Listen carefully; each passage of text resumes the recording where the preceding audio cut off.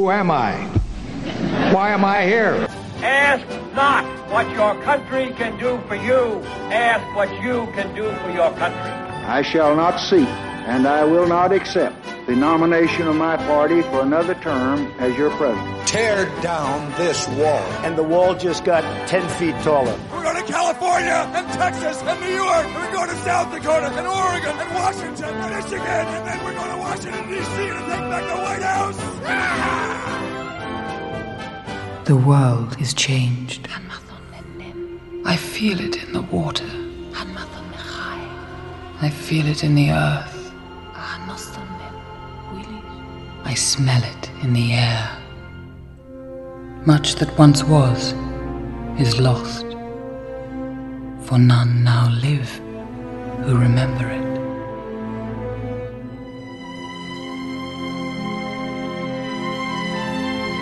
The second floor of the AC building, one does not simply just walk to Mordor. It's a Lord of the Rings podcast. Woohoo! All right, I'm here with, this is Election Shock Therapy, but I'm here with my fellowship. Joining me on this quest is... Mitchell Crum. Andy Bramson. And Sam Mulberry. And I'll be playing your wizard Gandalf. All right. I'm Chris Moore. Guys... Although apparently one of us in this room actually has a Gandalf costume. That's true. At least it's one not of us. Me. At least one of us. At least one of us. Oh, my. Chris, do you want to tell us anything?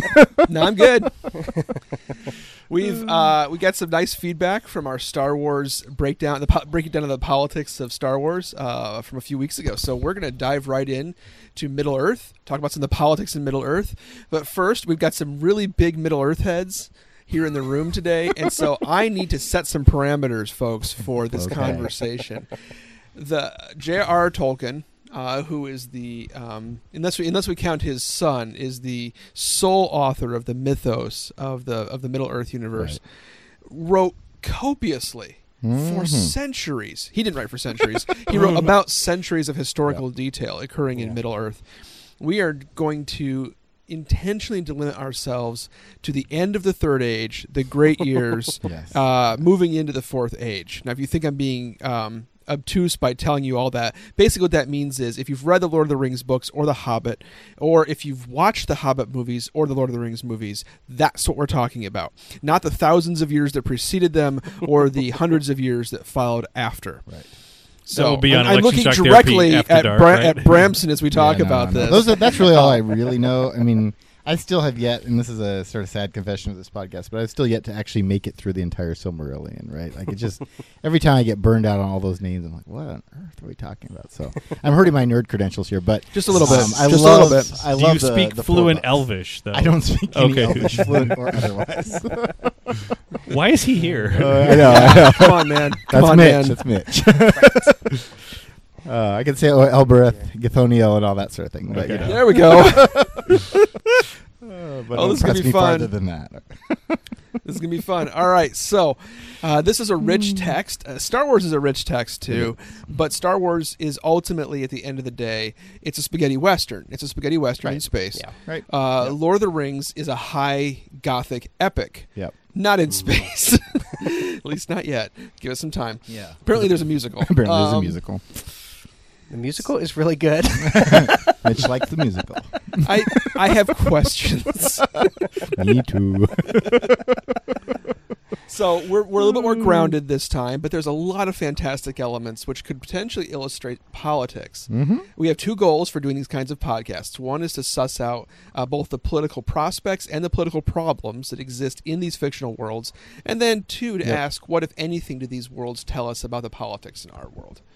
So let's start with the politics of Middle Earth.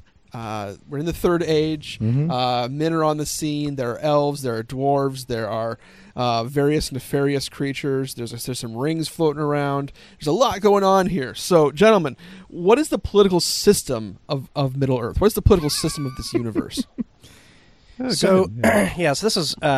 I was talking briefly with Andy about this yesterday, but I think there are a couple of there are obviously several things going on, but I think part of what the breakdown looks like in Middle Earth is you're looking at various societies, and each of those societies have different, and this is what makes the text so rich and the world building so rich, is you have different cultures, different ideals, things like that going on. Sure. You've got elves; they have their own thing going on. You got dwarves, but the thing that what I think is in some ways at least, one of the most interesting parts is Tolkien's sort of ideal politics, which is in the Shire. And so if you think about the politics of the Shire, in many ways, and Tolkien brings this out in some of his letters to his son and things like that, where he basically sees he's pretty down on actual politics. I mean, at one point he actually says that what he would like is he doesn't like to refer to things as the state.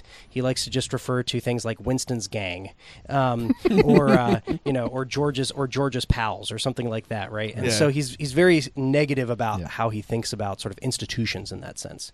And so if you look at the Shire, there aren't any major institutions, and we're told that there's no institutions. Right. Essentially, there's like very little police. There's like a mayor, but the mayor doesn't have much of a major actual political role. Things like that. So. It's like one of those towns that just has a bar or two. Right, exactly. Because they do have bars. They do. Right. Oh, yeah. And so I think what you're looking at in the politics of Tolkien is in many ways sort of this politics of civil society on steroids. Because essentially what Tolkien is getting at is he thinks the hobbits can be ruled not by political institutions, but simply by social customs and mores and the way things are done. And so if you look at that, you think about how the politics works, it's essentially this major, they have all these traditions, like they give each other, the Mathams or whatever at their birthday or at birthday times, and they mostly get along. There's a lot of family politics, right? So there's different both with the internal, with the Sackville Bagginses, and also external, right, with the different Tooks and the Brandybucks and all this stuff, right? You got all these different family groups that are sort of jockeying, at least somewhat friendly, for space and but never quite breaking the bounds of social convention. Exactly. It's all under these social conventions, social rules. It's all, and again, that's all basically civil society. It never breaks out into any kind of violence or needing, a more top-down, heavy-handed, police or institutions or things like that. And so one of the things to think about is, on the one hand, that sort of feels... it feels quasi-realistic. I mean, we know a lot of places that sort of where there seems to be more. I guess I should say I know. Like growing up in my town, I mean, that was very much how things felt. I mean, there were 2 police officers or something, but most of the politics of the town that I grew up in was there were the big families. You knew who they were, and they kind of. Did you grow up in Sicily? No, but I mean that was just kind of how that was basically how it was. And so, but on the other hand, one of the things I think this brings out, right? So on the one hand, you sort of have the ideal feel of it. But on the other hand, I think Tolkien also, maybe intentionally, also brings out some of the potential weaknesses here too. Yeah. I mean, one of the obvious weaknesses is without institutions, you have virtually no protection. And so at the end of Return of the King, Hobbiton is easily conquered by, it sounds like, just Saruman and Wormtongue. I mean, if 2 people can conquer you, then that's not saying much about, the protection that your politics is giving you. And then, but even beyond that, even beyond just sort of the raw protection, I think the other side is to think about freedom and to think about how much freedom there is in the society. On the one hand, we think no institutions, well, that means everybody's perfectly free. But if we look at where Bilbo is at the beginning of The Hobbit, he's actually so wedded to and so married to all of these way things are done, these traditions, these social mores, he can't even basically leave his house. I mean, he can obviously to go to Hobbiton or whatever, but he can't really get out, and he can't think outside of this. And it takes an entire adventure in that sense to sort of liberate him to be able to think outside of these things and to actually have a more serious conversation or understanding and knowledge of the world. And I think in many ways that sort of gets at the danger of politics that's governed too much by civil society, where people are essentially they become so wedded to these mores and customs and way things are done that they actually become, in that sense, maybe enslaved is too strong, but they become basically bound to them. Right there is a limitedness to that.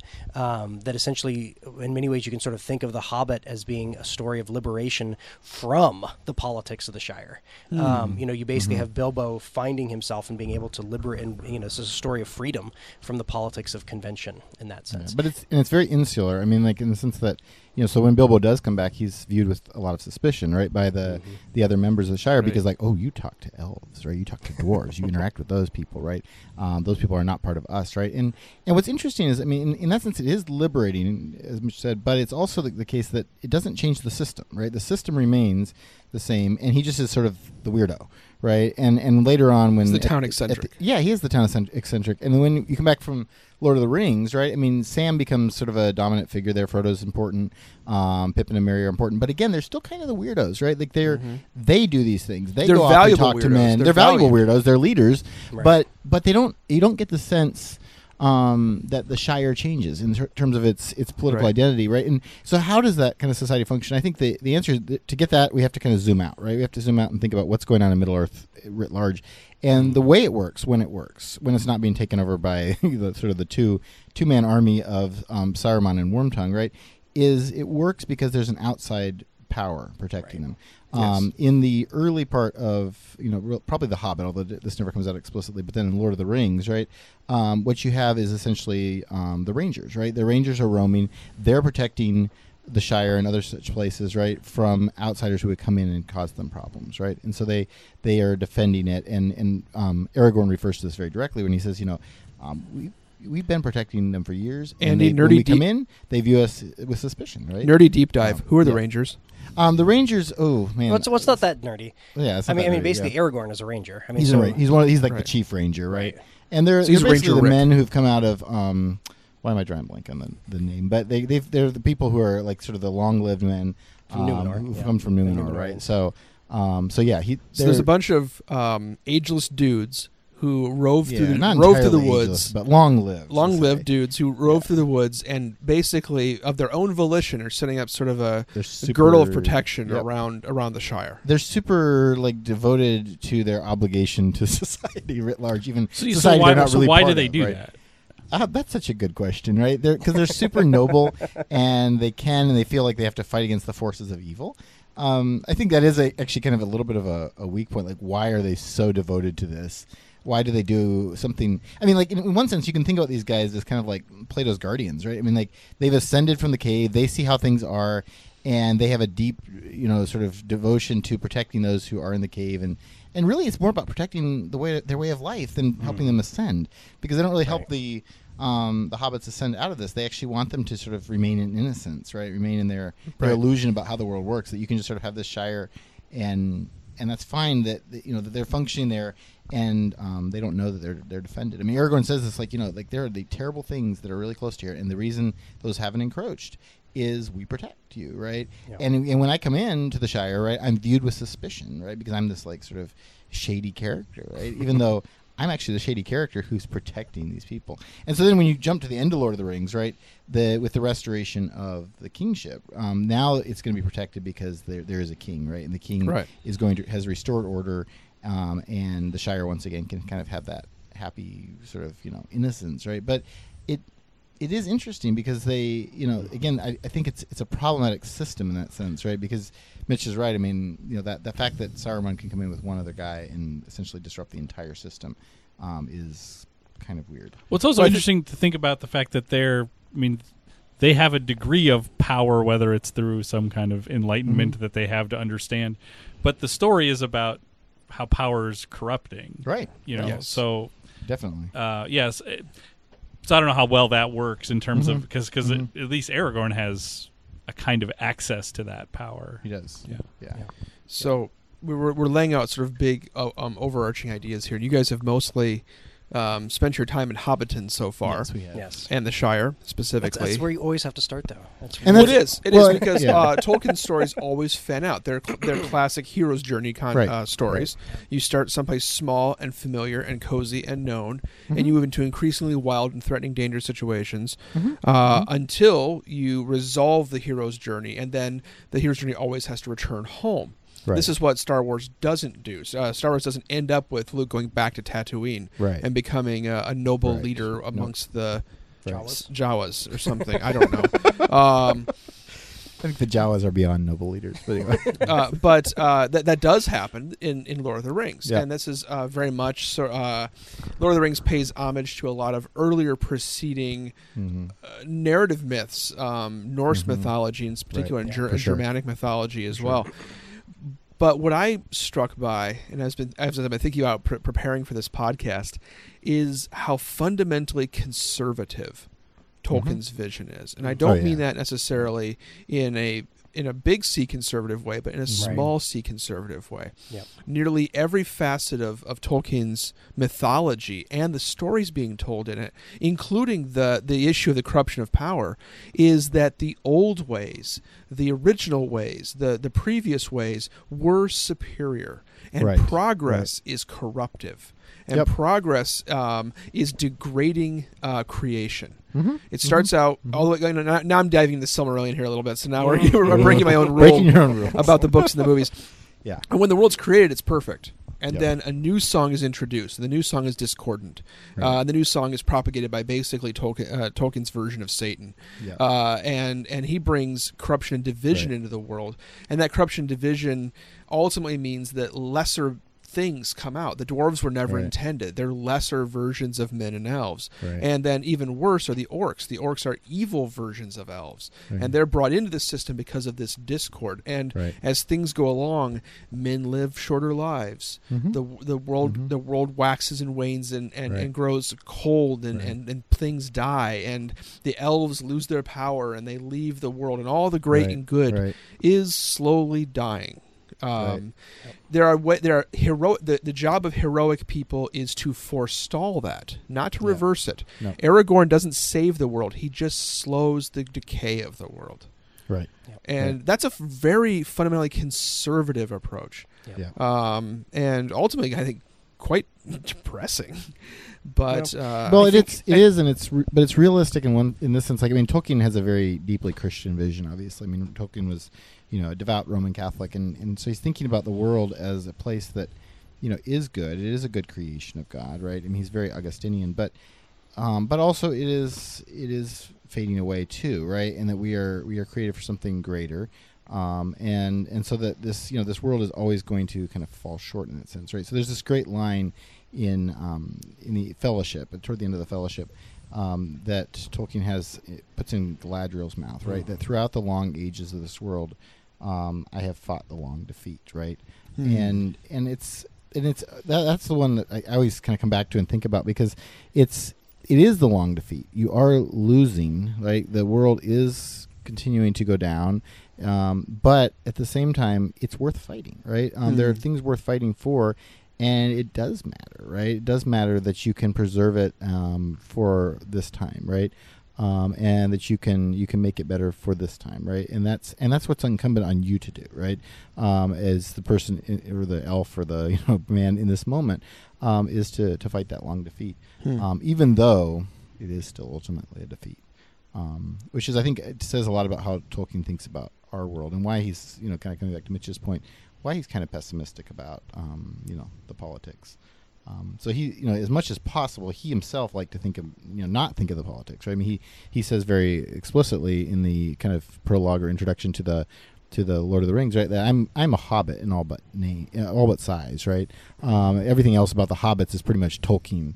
Like, this is how he thinks, right? Like, I like good times, I like lots of food, like I like the simple life, right? I don't want to think about who's protecting me, right? I don't want to think about who's out there keeping, sort of the wolves at bay or the wolves at bay, right? I just want to go about my life and do my things. So that's how he thinks, and I think that's why we wanted to kind of start with the Shire and start with Hobbiton. But it's he does. I mean, he is aware enough of it that he realizes there are evil things, and that they do have to be kept at bay. And so, how do we think about doing that? And I think, I mean, just in relation to so this deep conservatism. I mean, that was one of the things I remember the first time I read, and that still remains maybe my favorite chapter in the whole thing. Actually, is Frodo's conversation with Galadriel, where that line from Andy, great chapter. Comes from. And I think one of the things that I remember reading the first time that struck me is, Galadriel's describing that basically, even if the quest is successful and they destroy the ring, what that's ultimately going to destroy is all this power of the other rings that's been holding Middle-earth together as it is right now. Right. And so essentially Middle-earth will decline in the sense that all of these magical rings that have been holding together places like Rivendell and Lothlorien, and even to some degree, some of the great places of the elves and things like that will actually lose, all that's going to be lost. Right. And I think, that gets into maybe the next, there is the conservatism. I mean, certainly that's a deep part of what Tolkien's about. You know, that the whole goal is not to somehow achieve something better because the best has already been lost. Right. It's to preserve what good is left. And but I think part of that also gets at, essentially when you're looking at Tolkien, one of the things that I think comes out very clearly is just this idea that we really, when we sorry, I'm really having trouble getting this out here. But basically, there even in the defense, there's evil on both sides. Mm-hmm. In other words, when you look, even for those who are defending the right side, even for people on the right side, it's ultimately damaging, and it's going to be evil for them. In other words, there's no sort of like good. There is no inherent goodness in war and things like that. Right. Which, I mean, we were talking about this a little bit yesterday too, but I think that's another place where his Augustinianism comes out really clearly, right? I mean, like that Tolkien, is hearkening back to what St. Augustine says in The City of God when he talks about just war. And St. Augustine does believe in just war. He does believe sometimes we have to fight war. It is sometimes necessary. Sometimes there is no choice but to fight, and there is something that is better than the alternative, right? And you have to fight for that. But at the same time, St. Augustine also is very clear that it's incredibly damaging, right? I mean, that when you fight a war, it is morally evil, right? Mm-hmm. It's sometimes a necessary moral evil. Sometimes your alternatives are moral evil or worse moral evil, right? But it is bad to kill other people. It's bad to, to engage in this kind of action, right? And it does cause problems. And I think you see that kind of woven into Middle-earth, right? In the way that Tolkien thinks about this. I mean, war is just it's so damaging. It's so destructive, right? And so, you can still think about fighting it in better ways, right? But it still is going to have its consequences, and it's pretty ugly, right? And so people who are touched by evil, yes, they can recover and live productive lives, right? But they're never quite the same. I mean, after Frodo, gets stabbed, he's never really recovers. Well. Yeah. He's never well again. And when he finally decides to depart Middle Earth, right, he says to Sam, Sam's like, I thought we were going to be able to, be friends here and, sort of continue our life. I mean, go back to life in the Shire. And Frodo has this really compelling line. I mean, it always makes me cry at the end of The Lord of the Rings, right? But he says the Middle Earth, the Shire has been saved, Sam, but not for me. I can't come back to it. Right? I don't have that option. I've been too wounded, right? I have to go. And you get that same kind of thing with like Éowyn and with Faramir. I mean, who end up, of course, spoiler alert, getting together, right? And you're spoiling a book that's I know it is 63 years old. I don't feel too bad. Okay, but they get together, and one of the things that actually brings them together is they're in that house of healing, right? And they're both incredibly wounded, right? Yes. And they do recover to live productive lives, but their lives are touched. I mean, you can't go back to being sort of that carefree person you were before. Right. Not that they were really carefree, but like even the relatively carefree person you were before after you've been touched by evil to that extent. And so I think Tolkien's making a really solemn point, but I think it's also a very realistic point. In some ways, it is discordant from the rest of our modern pop culture stories that we tell each other.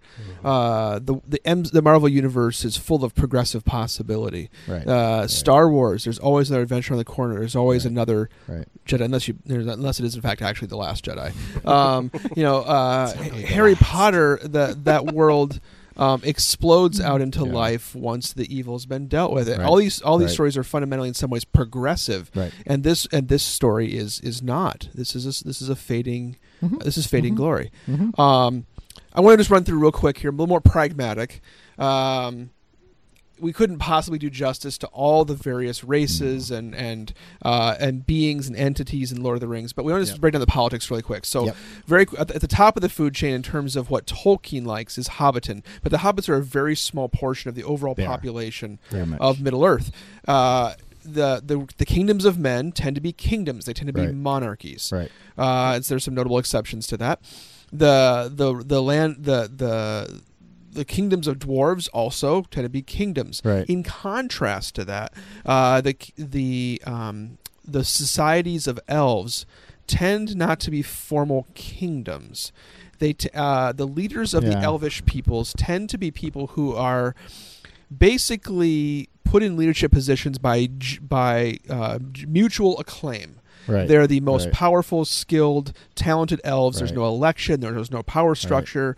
It seems to be sheer unanimity of acclaim that these elves Yeah. ought to be leaders. So Galadriel and Celeborn and Elrond in the books and the movies, like they're just lauded as these important leaders within their communities. Right. There's very little politics there, but there is Yeah. the exercise of power. Yeah, the lower elves actually do have the kingdoms, like with the wood elves, they actually have a king, right? But but it's true with the high elves, the higher elves. It does seem like it's more like an aristocracy where it's first. It is very much an aristocracy. Yeah. And then of course for sort of some of the evil entities, like the goblins have kings, and Sauron seizes power through just naked abuse of power, naked use of power. He's just a classic kind of tyrant. He's a tyrant. Right? He's nearly Satan. I mean, there's very little. There's no redeeming component there. Yeah, it is. Yeah, and that's an interesting element of Tolkien's work too. I mean, like evil is so evil, right? I mean, it's implacably evil. It's implacably evil, and so it is interesting. I mean, like I'm going to violate your rule, but you already did, so that's fine. Yeah, it's fine. Right? If you go back into Silmarillion, the parts that I have read, right, there is this attempt to bring Sauron back to the good, right? Because he does start off kind of. I mean, it's a lot like Satan, right? Good angel who falls away, kind of thing, right? And there's an attempt to bring him back to the good, saying like you have to discipline yourself, you have to reject the evil, turn from this, and come back. And he refuses, right? He prefers to sort of rule in hell than bow in heaven, kind of thing, right? Yes. So, so he turns from that. But also, like, not only him, but like the orcs are so deeply evil, right? And so for the most part, you feel like there's almost no redemptive possibility, right? So the one character who's really kind of interesting in this regard, I think, is Gollum, actually, right? So Gollum, of course, gets the ring of power. He holds it for hundreds of years. He is destroyed by it, right?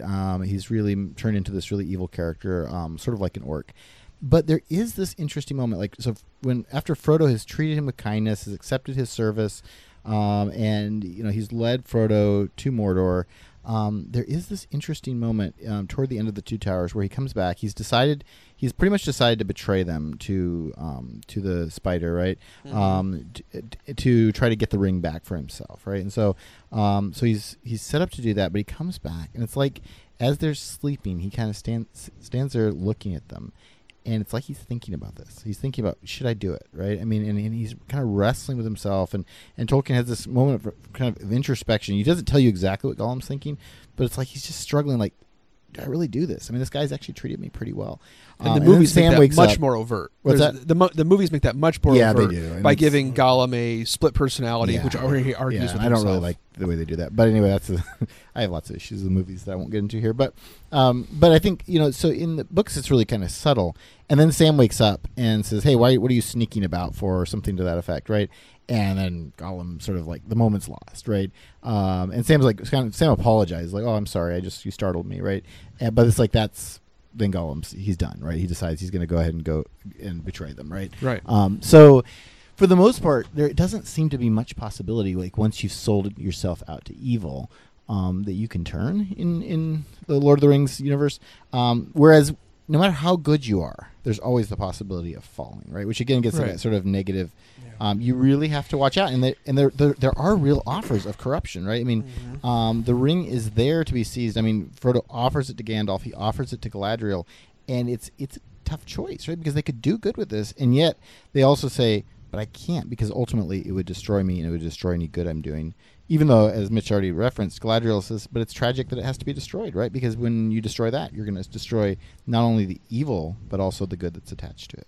Yeah. I think one of the things too, though, and I think for the most part that's true, that there's very little redemption, especially when you think about like the orcs and things like that. But I think there are a couple of exceptions that maybe bring out sort of the, in some ways, the Christian nature. I know we're sort of straying into religion rather than politics here, but I'll bring you back. Totally interconnected with Tolkien too, right, exactly. So, but I was thinking about Theoden, right? And Theoden is somebody who is more or less utterly corrupted, but he's ultimately redeemed. But I think what's different about Tolkien, and this sort of brings out the Christian nature of the redemption here, is that Theoden is incapable of redeeming himself. So Theoden is essentially, once he's corrupted, he is done. Right. Until, of course, Gandalf comes and actually liberates him and redeems him himself. Right. And so obviously, this has obvious Christian implications where we can't redeem ourselves. This is something that has to be done by God. Yeah. And so when I think, and so And then so if I can just sort of circle back around to Chris's point about monarchies. I was thinking about this earlier. Okay. And that is this. So one of the things to think about, and one of the ways that Tolkien sets this up, and again, this sort of gets at both the oversimplicity, but I think there's something to it that I want to talk about for 2 seconds, is that on the one hand, while everybody has kingdoms, right? So everybody is under some form of monarchy, except for the hobbits and maybe a couple of other little exceptions like the high elves and things like that.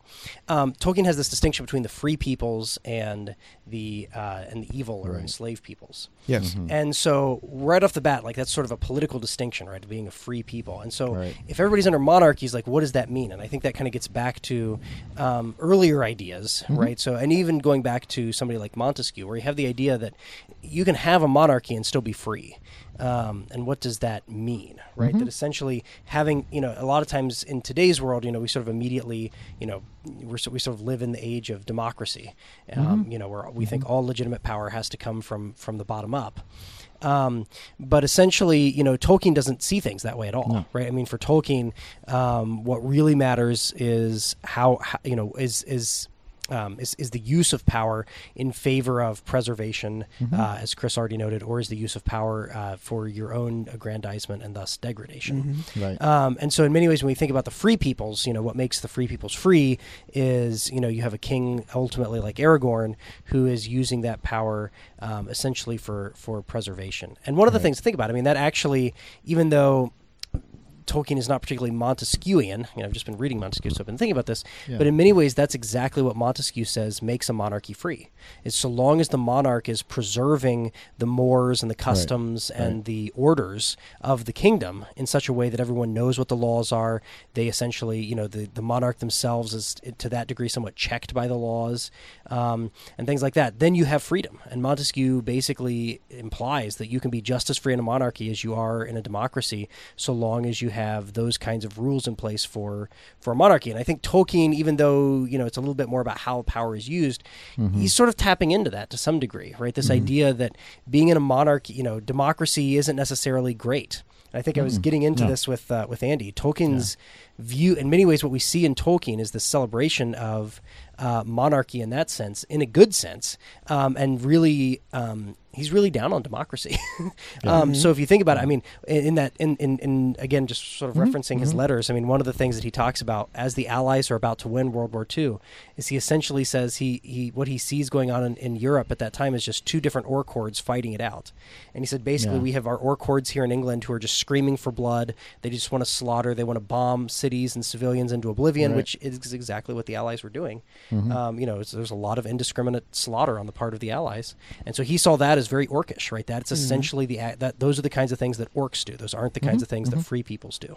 And then in the same way, in Germany, of course, you have the same thing, where they're slaughtering civilians and innocents as well. And so Tolkien saw both of those as essentially, orc type activities, and he saw those as driven by democratic impulses. He's like, the reason the English are doing this is because there's mobs in the streets that are just basically calling for German blood.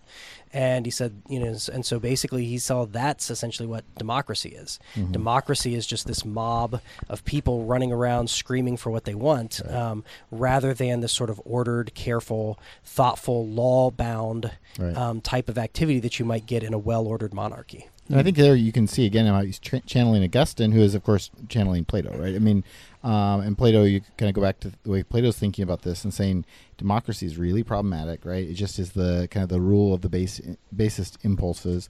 What you really need is people who are well trained to do this, who are able to philosopher kings, right? And they can then take care of the governing and let everyone else do what they're best at, right? What they're actually good at, which brings us back to the Shire again, right? Because that's really what's happening there in its good moments. I think we see the institutional weaknesses of it too, but in its good moments, right? It basically lets everyone just kind of go about life and not worry about it, right? Because there's a person out there or people out there who are protecting you and allowing you to function. That for Tolkien, I think, is the good politics, as opposed to always having to play politics yourself, right? Which he finds kind of unsavory, and which he also thinks leads to the bad outcomes that Mitch just pointed us to. Can I ask a question? Because I will admit that I am far less familiar with the books than I am with the movies. Sure. And maybe this is in the books far more. But one of the things I find interesting is you had mentioned, for Tolkien, like politics and religion are like those are right kind of bound together. Another because thing both which, are fundamentally about human nature. Right. Another thing that's often bound with politics that it feels like, at least in the movies, doesn't exist is much in terms of like economics or like I mean, there's a sense that Bilbo has like treasures from so he's rich, right? Yes, but you don't really see poor. I mean, I feel like when if I'm thinking in my head of like Rohan or Gondor, I'm just picturing there's like the royalty, and then there's soldiers. Like everybody is, or they're just sort of people who live there. But you don't get this sense of economic class. Does that come through in other parts of his writing? Maybe not really. So this follows sort of a classic sort of Norse or Teutonic kind of mythos where you're really dealing with, or like an Arthurian legend, where you're dealing with the high class. You're dealing with the warriors. But when you're creating a whole world, though. Right. And so he really is cutting out the quote, except for the Shire, he's cutting out the farmers who are growing the food, which will eventually be shipped to Gondor and feed the people in the city. But does he talk about... The elves don't have that kind of commerce. There's a limited amount of trade and exchange, but the elves seem to live off of the nature of being in the woods, and they're foragers and hunters, and the dwarves apparently don't eat except they drink a prodigious amount of ale, but they seem to they gain sustenance from their activity, not from economics. And so he really does cut economics out of the system, with the exception of noting that the dwarves are more avaricious, and that's part of their flaw, and with the exception of noting some sort of accumulation of wealth and wealth disparity in the Shire. There's very little concern for economics here. Well, and you just like have things like, when Pippin is going through Minas Tirith, he notices that like a lot of parts of it are kind of boarded up and not really active in the way that they had been. So the city has kind of fallen into decay. And so insofar as you're noting sort of that kind of, urban decline, right, if you will, right, then he notes that. But yeah, I agree. I mean, I think he does. That's the threat of Mordor and the fall of the Kingdom of Gondor, not an economic problem. Right, and like on top of that, like too, it's not really about an economic problem. And like when you think about the economics, it doesn't make a ton of sense, right? Because like, for example, coming back to the point about how evil is, right, for him. I mean, like the devastation of Mordor is just kind of over the top, obscenely crazy evil, right? Like it's just destroyed. You can't do anything with this. Like, what would be the point of being like that destructive, right? I mean, like you can't even. There's not even like possible, water, right, to drink. Like the land is just absolutely devastated, and like you kind of have to ask, like, to what end, right? And I think the end is illustrating his point about sort of how he's thinking about the political and religious side. But I mean, from an economic standpoint, I mean, this is a completely useless land, and the suggestion is that this is what they want to do to everything, and then you have to ask, and then what, right? Like then everyone dies because no one has anything to live off of once you've destroyed all the land. So economically, I don't think there's much of a system, in which isn't really what Tolkien's thinking. But okay, about, right? Let me ask you this question, because you guys are at least as far as I know, you're political science teachers, right? So as you use, I mean, because one of the things we talked about with Star Wars, and I think we'll do throughout the series, is like how useful are these for talking about things? If something, I presume in politics and thinking about human nature, like economics is really important, right? Like, so does this lose some utility because it ignores that, or are other things about power can we use as sort of metaphors for thinking about economic power? So I think one of the things that has very much influenced us and perhaps Tolkien would resist a lot more is essentially one of the major. Basically, Karl Marx has linked for us the idea of economics and power. I mean, we essentially can't conceive of politics and economics without immediately linking it to power, primarily because of, I mean, obviously there are other people too, but Marx is the major influence here. And Tolkien really isn't thinking in those terms. His thinking about power, as Andy has already pointed out, is very much rooted in an older tradition that thinks about power more in terms of, and I think Chris did a nice job describing it, more in terms of like, what are sort of the cosmic goods that we're trying to preserve, and it's sort of like very much bound up in the, sort of like, great chain of being idea from medieval times and things like that. And so he's not thinking so much in terms of power in our sort of modern sense in that way. And I think that also gets to, But he's living in a world that, I mean, Tolkien is living in a world where that's very much real. He is, and he resists it, yes. He doesn't like it. And I think, And I think part of what he's pointing to in even in Lord of the Rings too is basically saying, whenever those sorts of well, I guess maybe I should back up for a second. I think the answer to that question is just another area, which is just to say that Tolkien sees power as basically corrupting, right? So one of the things to see in Tolkien, I think this is where Tolkien gets some things right and some things wrong, actually. So Tolkien sees power as basically whenever you see power, it is almost automatically corrupting. And this goes all the way back, to what Chris was referencing in the Silmarillion. Essentially, the introduction of evil is the attempt to take power away from essentially God, right? Iluvatar. And basically, the only time power is good is when it's been specifically authorized in some sense by God and by the good demigods of when you have a right to exercise it. Right, when you have a right to exercise it. And other than that, power is just a problem. This is why Hobbiton is so good, because nobody's trying to really exercise those kinds of power. No one's trying to seize power, exactly. And this is why occasionally you have good power, like you've got Aragorn because he's been authorized to use power, or Gandalf because he's essentially an angel who's been given these powers to use. But any other time, right, when you see power, even Gandalf himself is very limited in the powers he can use. When he's offered the ring, when he's offered access to all power, right, essentially the power to work his will however he would want, he refuses it because he said, I would actually, and this is a very telling thing in the early Fellowship where he says, I would become too powerful.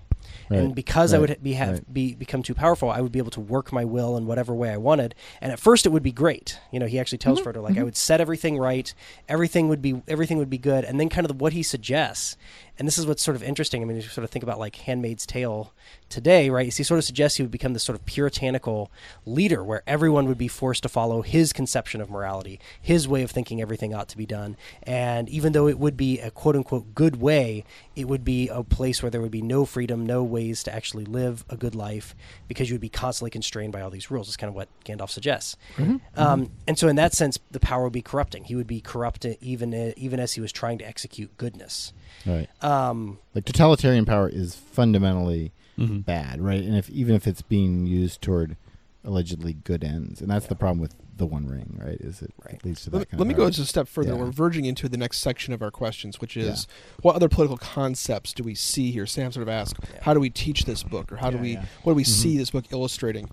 And Max Weber classically has three conceptions of the sources of authority in the political system. You either have authority through your personal charisma, you sort of just you're recognized as being a leader, or because of your personal attributes, or you have power through tradition. There's sort of like there's lineage, or there's the societal mores that cause you to be respected, respect for the elderly, for example, or there's power through legal systems. There's power through the rules that are created in society, and that's where we get the power of our president. I'm old enough now to be elected president, and although that's incredibly improbable, if some weird circumstance happened and I became president of the United States, it wouldn't be because of my personal charisma or my personal appeal, and it wouldn't be because of any sort of traditional allegiance to me. It would be because the Constitution grants me certain powers as president. But that's the kind of power that Tolkien most explicitly rejects. And in that way, Tolkien strains against modernity. His elves have power because of their charisma, and to a certain extent, Aragorn has power because of his charisma as well, and he has a direct link to the elves. But there's also power through tradition. Denethor, as the last steward of Gondor, has power through the tradition of his position, and the kings of Gondor, like Aragorn, have power because of their tradition. I would say it's fundamentally a patrimonial system. I think he's skeptical of charismatic authority. Except insofar as you can use charisma within the sort of patrimonial traditional authority you should have. Right. So if you're Aragorn and you have some of that and you can use it to help you reestablish the authority you should have anyway, great. But if you were just using charismatic authority, that's kind of questionable. Right. It's within your but part of the goodness is showing the restraint on your own charisma. Elrond is a charismatic leader. Galadriel is a charismatic leader, but they also constrain themselves. They don't take the ring. Although on the rational legal point, he doesn't reject the rule of law either, though. He does want to say, like, rule of law matters. So, for example, toward the end of Lord of the Rings, when Aragorn is now as king protecting the Shire, right? From people encroaching on it. He makes a law that you cannot go in there if you are a man, right? You're not allowed to go in the Shire. And so when he comes to visit the hobbits, they have to come out and meet him at the edge because he respects his own law, right? Even though he has this authority, even though he's the one who's made the law, he's made it so that people won't come in and abuse them, which obviously he's not going to do. Yet he respects that law, right? That they will come out and meet him. He will not come in to Hobbiton, right? So there is, I think that rule of law piece is still there, but you're right. He definitely does not want a kind of rational legal kind of setup as much as you have this authority because it's been granted to you, and as long as you're just exercising the authority that you legitimately have through this grant, right, then we're good. And once you go beyond that, then we start having problems. And just to sort of back up one more time, like you're noting, like this, the power of your grant, and this grant is not from democracy, right? And I think that's the key thing. This grant is from sort of the great chain of being, or ultimately tracing. Can you just really quickly for listeners explain what the great chain of being is? That's an important concept. Yeah. So for those of you who may be Bethel students, hopefully you remember this from CWC or humanities, covered in both. But nonetheless, for those of you who are not, right? Basically, www.bethel.edu. That's right. That's right. Come you on can in. sign Right? on as a student. There you go. Full recruiting season.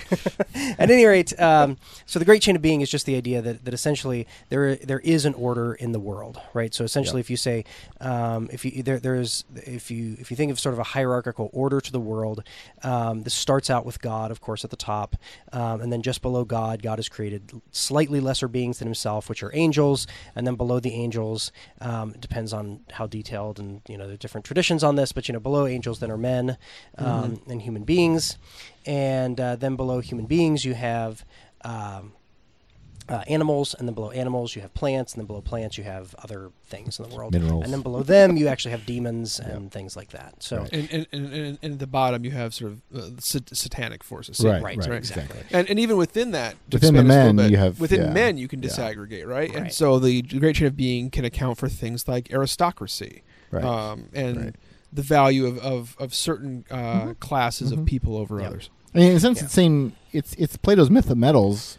Only you're saying this is real, right? Like Plato says, hey, some people have gold souls, silver souls, bronze souls. You can't not be what your soul is, right? And the idea was like you can order society this way, but it's not really true, right? And what you get in Christendom in the Middle Ages is saying, no, this is true, right? God's at the top.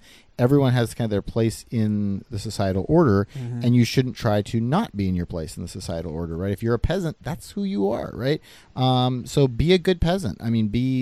Fulfill your role in the great chain of being. Don't try to become a lord. If you're just a mere lord and you're not meant to be king, don't try to be a king, right?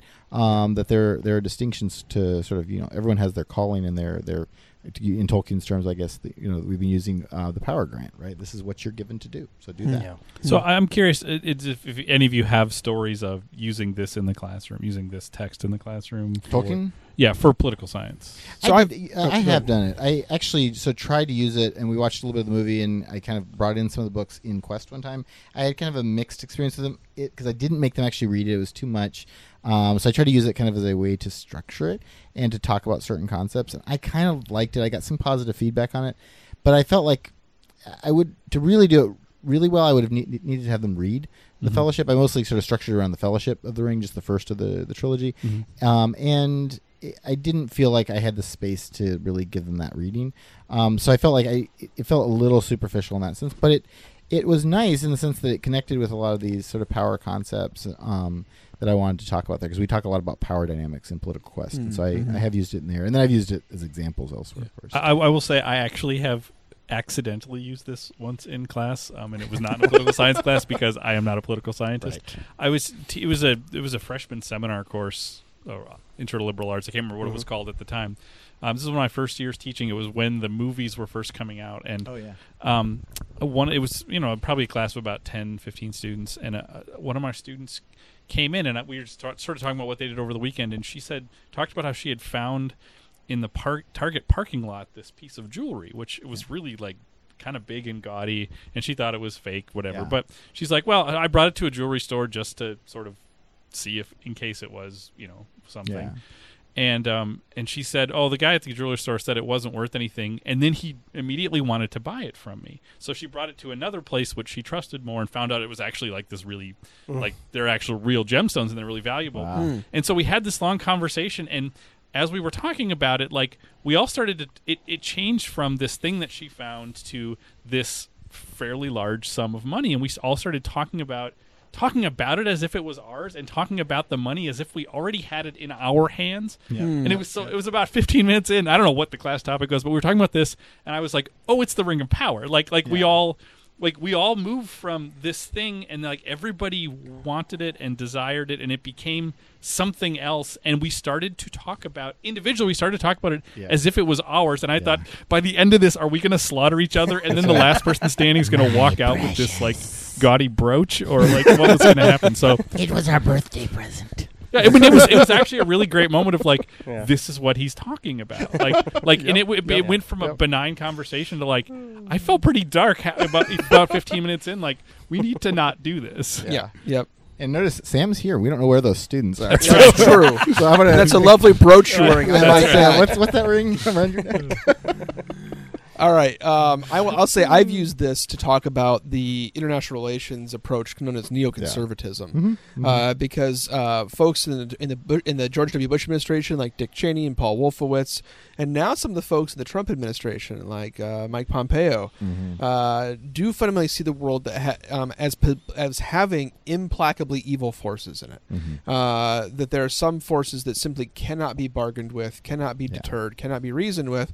They can only be confronted and destroyed for the good of everyone. Right. And that's how Tolkien views Mordor and views Sauron. Right. And he views Saruman as essentially a corrupted, a force of good that's been corrupted irredeemably by evil. And so I think the famous quote from the Bush administration, if you're not with us, you're against us, right? And sort of thinking like an axis of evil. The Lord of the Rings does give us analogies to that kind of thinking. It's fundamentally not realist. It's fundamentally not sort of pragmatist. It really is absolutist and Manichean in certain kinds of ways. I need to transition us, guys, to really quick. We're moving close to lightning round now. All right. But with that in mind, with some of these concepts in mind, I need you to give Tolkien a grade. We're not talking about a literary grade here. Not talking about how good the overall body of work is, but how accurate is his political conception of the world. I went first last time, so. Which is like I think that's really hard. I mean, I think it's difficult because on the one hand, Tolkien, it's difficult to grade Tolkien for his political accuracy, because if we're purely looking at like, does he get politics itself right? And I think we've already pointed out there are a number of holes in this. I mean, it's not clear what the motivation of people like the Rangers are. I mean, we know that they're noble and they want to fulfill their calling, and but self-interest seems to be set to the side. Right, self-interest is set to the side, and if we learn anything from James Madison and things like that, everybody is self-interested, right? I mean, the question is, can you use it for good, right? So, and those are just totally foreign things to Tolkien. So if we're just purely looking at like on that grade, I mean, Tolkien's pretty abysmal. I mean, he's probably like a D maybe. I mean, because, you have occasions where where there are power plays. You've got Wormtongue, for example, who's a nice example of a political player. He's conniving, right? And Saruman to some degree, and you've got ideas of the rule of law, but but it's really not played out that well. On the other hand, I think, and I don't think that's really the level that Tolkien's working at, though. And I think most of the time, what Tolkien's working at is sort of a level above that, where he wants to say, what's the nature of reality and how we think about broader things like power or corruption or or even civil society itself, right? What's the nature? How does civil society work, and what does it look like? And I think in that sense, he gets a lot of things right. I mean, that's where some of the stuff that we've been talking about, I think, comes in, and so in those senses, even though I disagree a little bit with him on some areas, like exactly how power works, and I think Sam already brought up some of the problems there with economics. So with that in mind, I think my overall grade for him is going to be a low B. Okay. Yeah. I agree with that. I think that's a good summary of sort of what's going on that's good, what he gets right, and what he just kind of completely misses but doesn't necessarily intend to get, right? I mean, because his thoughts, his reflection on the corrupting power of evil is very good. So I was thinking B as well. I mean, You know, maybe, I mean, I could be persuaded B-, right? But I think there's enough good there that I would give him a solid one. But I think that, yeah, the sort of neglect of self-interest is a big problem. Yeah. I won't give a grade because I'm not a political science teacher, so I won't give a grade. But I want to agree with something Mitch said and put a finer point on it. That what I think is really, really great is how he discusses power to the point where you can't watch those movies or read those books without thinking of possessing the ring yourself. So what he illustrates is he takes something from the fiction and you imagine it in your hand and you start to like the brooch. You start to imagine what you would do with it, and you quickly move from the good you could do to what you could do.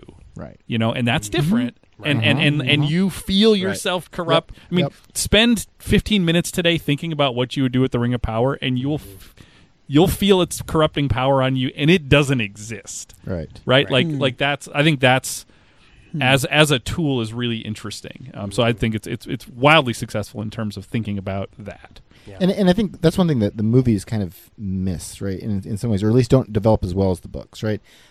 Because it shows. The movies, I think, make the corrupting power of the ring too overwhelming in some ways, in that, like, Frodo gets almost instantly corrupted.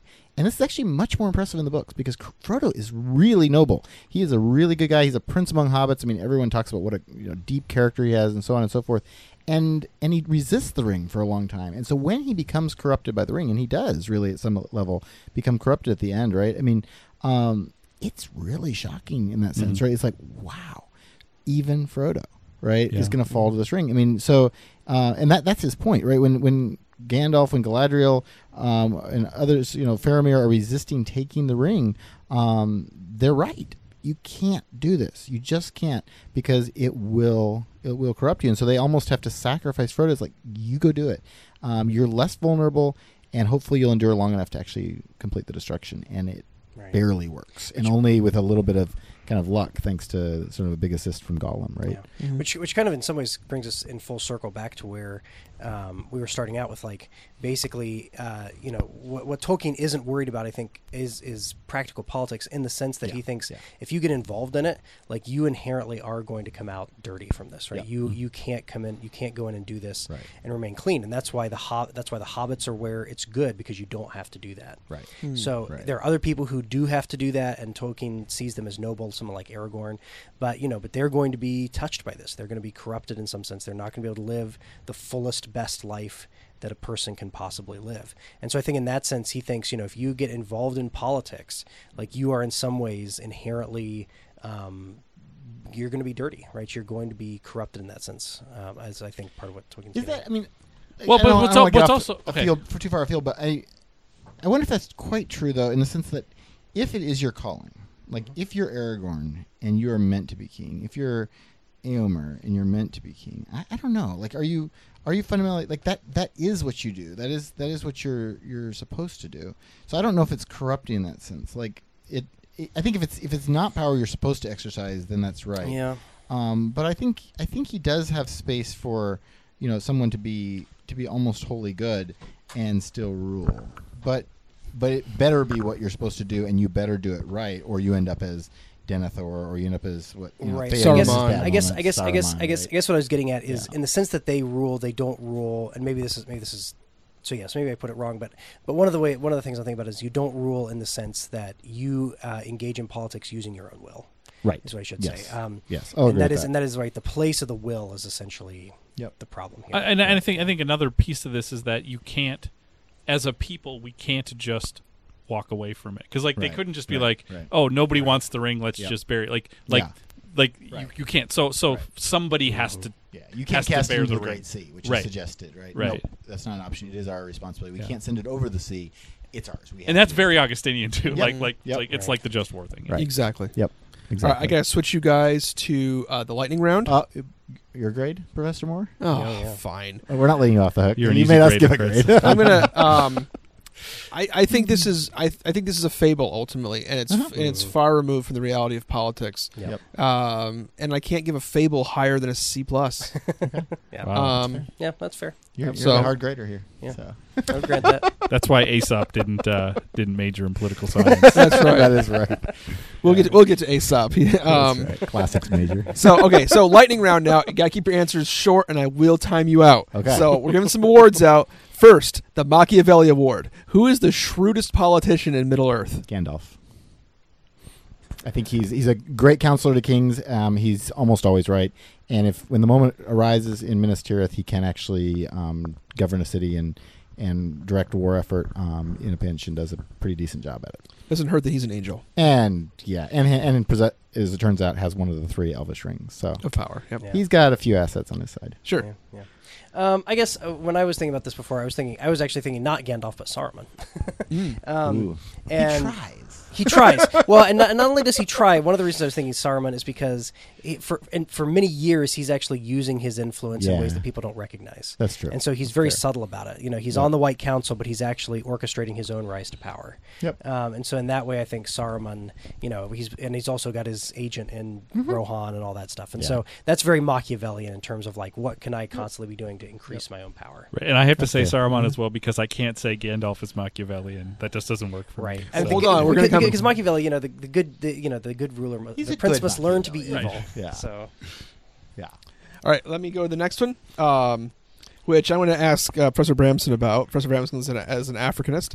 I had named this the Asa Moglen Robinson Award, which says, how does the system fall apart? But should we be calling this the Achebe Award? The Achebe Award. Yeah, that would be a good name for it too. Okay, so this is the Achebe Award. The Achebe and Robinson Award. There we go.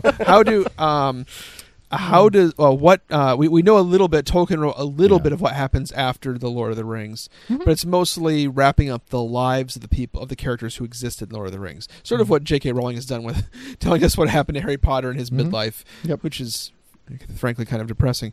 Right. But what I think I'm going to go first here to give you guys a chance to think about this, but. They say very clearly at the end of the books, Lord of the Rings, now is the age of men, right? And basically, all of these are the races: the Elvish races, the Dwarvish, the Ents, everything else begins to recede into memory and myth. And I think that tells us that what might be coming along is a more pragmatic sense of politics, and maybe that's how the system falls apart. But the ascendancy of political science. The ascendancy of political science, the age of men. Yep. I mean, well, in some ways, like what Tolkien is doing is creating a myth for England, right? Because it's missing. You need a myth, and so one way to think about this is: are we Middle Earth, right? I mean, is this what it is, right? And so then I think, that's basically right. My very short conceptual kind of answer to how things fall apart is I think it's always the same for Tolkien, and it's when people go beyond the power that they're granted to have, right? And once you start doing that. It falls apart. So when you grab the ring, and you corrupt your kingdom, right? Then it falls apart. When you're a steward and you refuse to relinquish your power, that's a disaster, right? And at any point when any entity grabs power that is not theirs, then it's going to be a problem. So. Yeah.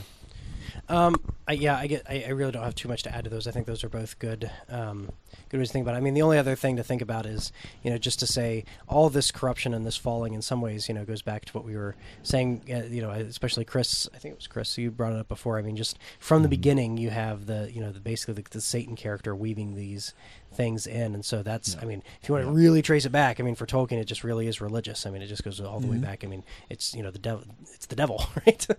So, but the devil expressed in, basically seeking your own will, essentially. So at odds with that, let's give out the Erasmus Award. You guys have already used up Gandalf for your Machiavelli. Who's the most noble politician?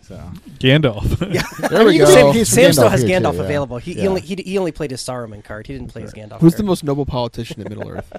This is actually, Gandalf's actually a very reasonable answer for that. I think the other obvious reasonable answer is Aragorn. I might actually want to go with Faramir, though, because I think Faramir turns down the ring in a moment when it would be incredibly useful, when he could have easily taken it without anyone sort of knowing about it.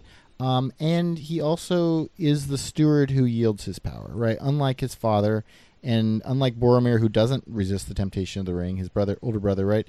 Faramir understands his place. He understands that he's been given authority to exercise, but only in trust, and he hands it over, and then he exercises subordinate authority. That's an incredibly hard thing to pull off, and he does it. So I'm gonna go with Faramir. I'm sorry, you're all wrong. And it's Samwise Gamgee. Oh no, that's the next one. Yes. Now, I have a different. I'm going to take on this. So, Samwise Gamgee wins the Erasmus Award because after returning to the Shire, after cleansing the Shire, he reluctantly accepts the mayorship of the Shire and rules an unprecedented 7 terms or something like that. And 49 years to great acclaim. Yes. He is certainly the most noble of all politicians. That sounds like a certain. Barely beating out, by the way, Galadriel, who and this is not in the movies or the books, but after the fall of the ring and before she departs for the lands in the west, she goes to Mirkwood and she clears out all the evil. She does her last good. She's basically George Washington. She does all of her last good deeds, and then she steps down from power. Yeah. And that's a pretty noble thing too. Yeah. The point about Sam is fair, except that I would say that it's very unpolitics. Like he's not. It's not politics in the same way that the men are doing. Right? It's barely to the point about the Shire. It's barely political. But yeah. All right. Okay. He's just giving speeches at Midsummer Night Day. I'll give you your chance to explain then. So let's take the last award. This is Sam's award. This is the Leslie Knope Award.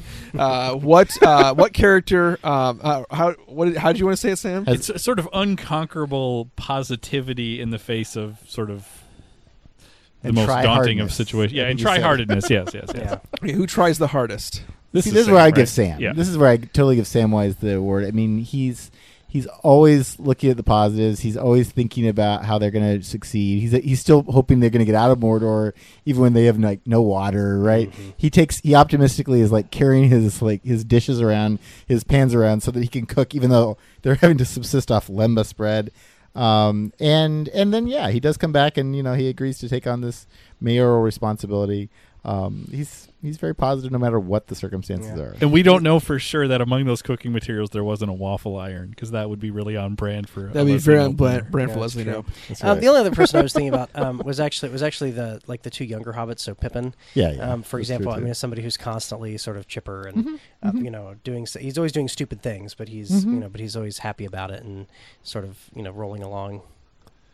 Now, you guys are going to hate this answer because I'm not even sold on it myself. So this is something you're going to have to... Andy and I already gave the right answer, so go ahead and give your answer. But I'm going to give my Leslie Knope Award to Tom Bombadil. Oh, there we go. Tom did not make the movies, so if you've only seen the movies, then you don't know what I'm talking about. But there's this... imagine if the Joker from Batman was entirely good-humored and good-spirited. And... Yeah. Almost godlike. It's not clear where Tom Bombadil fits into the mythos that Tolkien has weaved, but he does seem to be incredibly powerful and yet utterly unconcerned with the affairs of reality. He's a being who's encountered by the hobbits early on in their adventure, and he's utterly good. He's utterly Sylvan. He's part of creation. He's bucolic in the deepest sense of the word, but also utterly unconcerned with the affairs of men. They discuss giving the ring to him because he probably wouldn't be corrupted by it. Right. But they said that he's so unconcerned he'd probably just lose it. Right. But he's impossibly good spirited. Right. I think that's actually a really fair answer. I mean, among the things Mitchell and I were nerding out about yesterday was talking about Tom Bombadil and who he is, and I mean, you had a slightly different take, but the best I can land is he's almost like it's like he and Goldberg are Adam and Eve, right? They're in a state of innocence. They're like before everything else, and that's why you can't give the ring to him, because he can't understand what this would be, right? Why this matters. It's like, if you're trying to explain to Adam and Eve, right, sin before sin, like, what? Okay, fine. I'm gonna go, do whatever we do in the Garden of Eden, right? But I don't get it, right? I don't have a knowledge of good and evil, and it's like that's kind of Tom Bombadil. He has some sort of intuitive sense of the good, and that you should rescue the hobbits when they're in these difficult situations. But he doesn't really have a concept of evil. So yeah, that's fair enough. But he's not a tryhard, though. He's not really. No, he's in fact he's ultimately kind of a slacker. That's right. Yeah, he just sort of bounces around. You know what's a slacker? And I have a problem with this. The Eagles. Can I be annoyed at the Eagles for a minute? There's this race of extremely them too. Okay. Them too. But there's this race of extra large, intelligent, powerful, sentient talking birds. Yeah. They only show up a couple times, and they're always Deus Ex Machinas. Yeah, but they're part of the good kingdoms of Middle Earth too. Eagles, get off your butt! Drop the ring in the fires of Mordor, and this whole thing can be over really quick. Yeah. You don't have to walk to Mordor; you can fly there. Yeah. Come on, this is. I understand they're not a taxi service, but don't they have? But they kind of are too? sometimes. They kind of are, but only when they want to, right? I mean, but you're right. I mean, this is like there's actually a 2-minute video you can watch on YouTube where they like basically have the eagles flying like Frodo into Mordor and dropping the ring, and they're like, "Boy, that was easy. Can you imagine if he had to walk?" Yeah, that would have been stupid. It would take it forever. So yeah, that is in every series. I think there's always that element of this is the problem that you can't quite explain. When we get to Harry Potter, we can talk about some of the things that aren't quite explainable there too. But there's always those little inconsistencies when you create a world, and I think that is a problem for him. Like, why don't you at least try to appealing to them? Like, could you fly us in? Like, would that be possible? I mean, I think if Tolkien were to give an answer, he might say, well, the enemy also has winged beings, and the eagles would have been obvious and vulnerable. The hobbits kind of creep along the ground, and so maybe it would not have been as easy for the eagles to fly in before Sauron's destroyed as you think. But the thing is, the Hobbit plan seemed like a Hail Mary, though. Right, and it still seems like a better option, right? I mean, than the Hobbit plan. But anyway. I mean, at one point, Tolkien actually even addresses this. Like, oh, does he? Yeah. Where is it? In one of his letters. Okay, somebody letter. raised this to him. I haven't heard that the one. Eagles. Cool. And he basically gives part of the answer is what the obvious is, where he says this is a story, and yes, maybe you could imagine that scenario, but right. The eagles are mostly meant to be there, to sort of pick up things that are dropped. But then he also does. I mean, he uses the same thing where he says, there's the Nazgul. It's not so easy, and it also discounts the power of Sauron himself. I mean, just that Sauron before the ring is destroyed has an immense amount of, just sort of power, right? We don't really know what he can do, right? But he's got the great eye, right? And so obviously he's keeping good out of Mordor. Well, and plus there's a significant amount of the book after the ring is destroyed. There's a significant amount of Return of the King. Do you want the walk back too? Right. No, exactly. So that's why you send the eagles in. Like, okay, we're done with this now. Let's get them out of there and move on. So, yep. All right, guys, this has been really fun. We've got to go. I feel like we've settled the politics of Lord of the Rings, but I hope if you enjoy the books, if you enjoyed the movies, I hope you've enjoyed this too. Yep. We will be back next week with a actual politics podcast. But after that, sometime after that, we'll pick up this series next time with, you want a little drum roll? We will be talking about the politics in the world of Harry Potter. All right. Good deal. Thanks so much, guys. Go Royals.